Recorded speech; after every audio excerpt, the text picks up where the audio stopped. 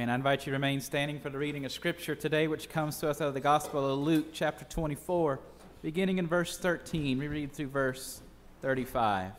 Familiar verse of passage, also known as the Emmaus Road interaction. Let us hear now the words of the Gospel. Now on that same day, two of them were going to a village called Emmaus, about 7 miles from Jerusalem, and talking with each other about all these things that had happened. While they were talking and discussing, Jesus himself came near and went with them, but their eyes were kept from recognizing him. And he said to them, "What are you discussing with each other while you walk alone?" They stood still, looking sad.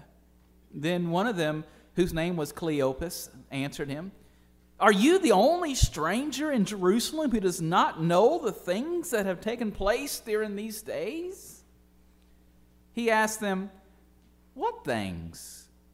They replied, "The things about Jesus of Nazareth, of course, who was a prophet, mighty in deed and word before God and all the people, and how our chief priests and leaders handed him over to be condemned to death and crucified him. But we had hoped that he was the one to redeem Israel. Yes, and besides all this, it is now the 3rd day since these things took place. Moreover, some women in our group astounded us. They were at the tomb early this morning, and when they did not find his body there, they came back and told us that they had indeed seen a vision of angels and said that he was alive. Some of those who were with us went to the tomb and found it just as the women had said, but they did not see him." Then he said to them, "Oh, how foolish you are, and how slow of heart to believe all that the prophets have declared. Was it not necessary that the Messiah should suffer these things and then enter into his glory?" Then beginning with Moses and all the prophets, he interpreted to them the things about himself in the Scriptures.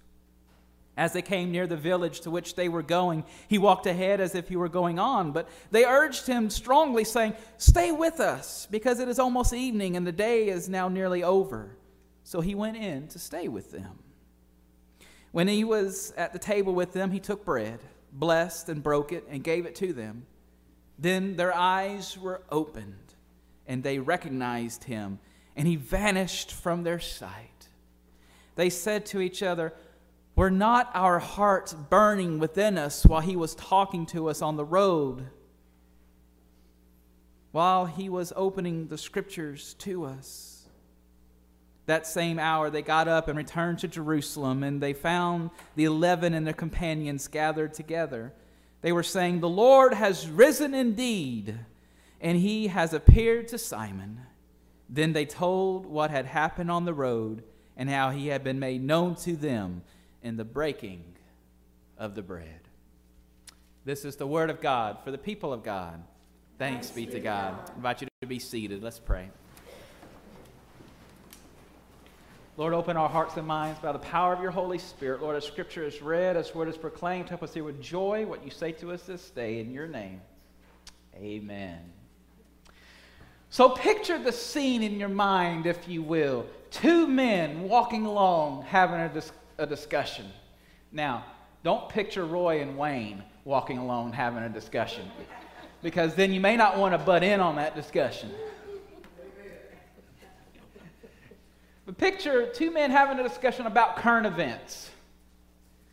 And they're so engrossed in the conversation about what had just happened. This man had been tortured and killed, hung on a cross, died, placed in a tomb, and was laid there, but now he's gone. At least that's what the women said. And it's been confirmed. He's not there. Oh my. And so they're engrossed in this conversation, and they did not even notice that a stranger had walked up and joined in the conversation with them. You ever been in this type of conversation with somebody? Maybe you were walking along a path, or maybe you were in a coffee shop or an office, and there's newsprints everywhere about the current events and about what's going on, and you're engrossed with your friends or your inner circle about those events, and then out of nowhere, a stranger pops their heads in and says, "What are y'all talking about? What happened?" And the first thing you can think of is, well, have you been under a rock lately? Have you not heard the news? Have you not listened to the reports? Do you not know what is going on? That's kind of the reaction these men had to Jesus. Well, where have you been lately? It's all over. Everybody knows what happened this morning. But what was it that was at the forefront of their thoughts that day? The two men. What common thread about this event kept them engrossed together? You know, when we see reports about tragic events, the first reports are those that bring light to the tragedy of the event. Have you ever noticed that? The first reports are always those that bring light to the tragedy of what happened. Reports such as death tolls, number of injuries, etc., etc. You know, and this causes great sadness and sorrow in our hearts, and causes us at times to perhaps question the validity of preparation. Causes us to question whether or not the preparation we made to get where we are is adequate. Did we do enough? Could we have done better? Could we have prepared, planned better? And when we start doing that, and just like perhaps the men in question in this conversation on the route to Emmaus, not only were perhaps questioning their preparation, their teachings, their learnings, all those 3 years that Jesus was with them, it perhaps makes them and makes us start to question our faith. Could this really happen the way he said it would happen? Could this really come to fruition if God is in control? Could this really be what happens to someone who has faith like we do? This means all of our thoughts, all of our emotions are centered around what is missing in the moment, and not what is already, actually, and has always been there. The men in our scripture are questioning everything Jesus has ever taught them, everything Jesus ever showed them, everything Jesus ever lived for. Verse 21 says, "We had thought he was the Messiah who had come to rescue us." We had thought. That means that they no longer either believe that he was the Messiah, or they now have serious doubts. We had thought. And then through the tone of their language, we can infer that they're even questioning about the reports of Mary and the women at the tomb, at the empty tomb. They are to the point of saying, do we dare believe any of this now? If only we could see him with our own 2 eyes, then we would know it was true. Then we could make sense of it all. If I had the empirical evidence in front of me, the data, I know it could be real. They turn into Thomas, needing the proof. And you know, I think that's where we go awry in a lot of these circumstances. And a lot of times we can't help it. We're human. Our thoughts go into trying to figure out why evil is present, as opposed to looking for the presence of God. Our first inclination is the tragedy of it all, as opposed to the good that can come out of it.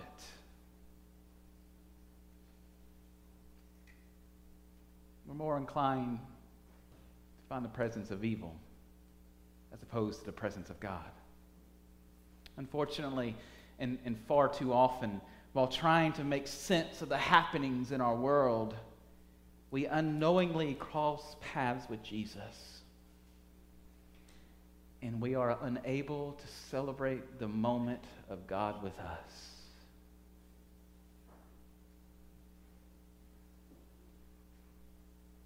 And as a result, we see Jesus' reaction to the men in the Scripture. This is perhaps one of my favorite interactions of Jesus and anybody else in all of Scripture. You know what Jesus does to them? You know what he calls them? I love it. Jesus calls them fools.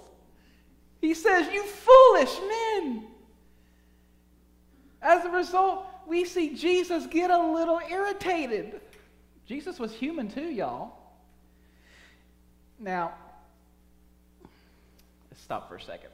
This term, this phrase receives a bad rap in our society, does it not? It receives a bad rap. It could be seen as a negative put down. However, the word that Jesus used translates in the Greek to mean without comprehension. It's simply a word that means with lacking understanding. He follows that up with the expression slow of heart. You know, Jesus isn't calling them names to be mean. Jesus isn't calling them names at all. Jesus was pointing out the fact that they were not using their full mind to gain understanding of the big picture, of the whole scenario. They weren't putting together all of the pieces of the puzzle, even though the pattern was sitting right in front of them. He said to them, "Don't you get it? Don't you understand yet? Christ had to suffer through sin and even death so that you could one day enter into his glory." Yes, the miracles are true. Yes, the teachings are accurate. The prophecies you heard that came before my time were even true. You can trust the Old Testament. It's accurate.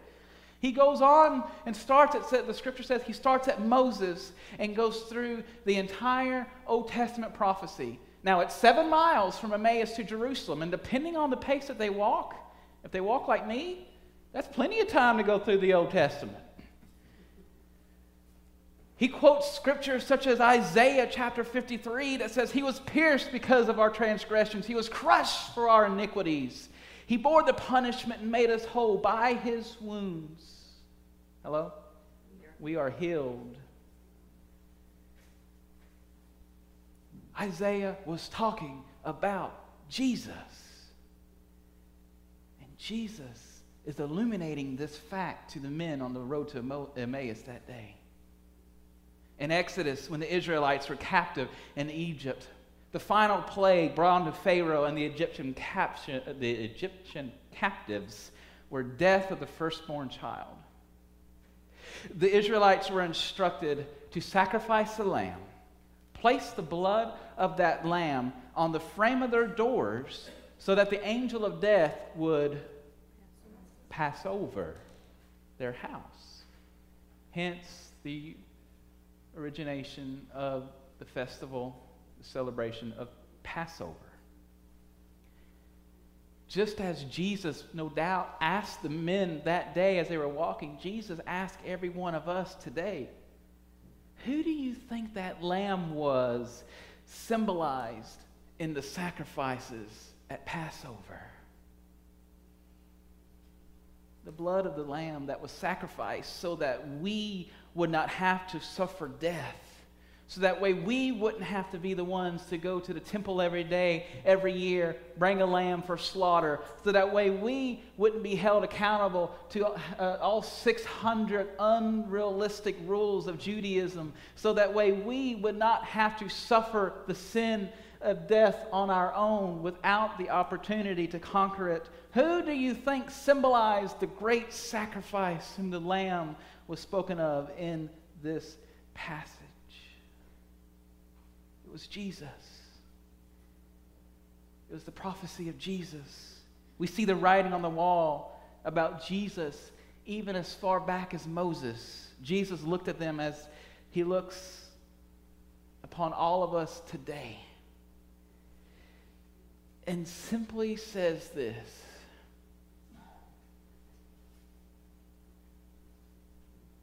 please just take the risk of entrusting your life on me and my already established credibility, on me and my word, on me and my teachings.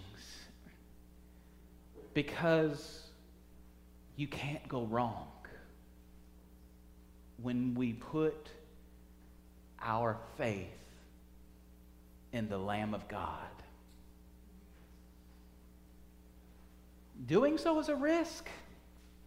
Doing so is a risk. We do make sacrifices. We do have to stare into the face of evil, and we may just have to change our lives when we come to Christ.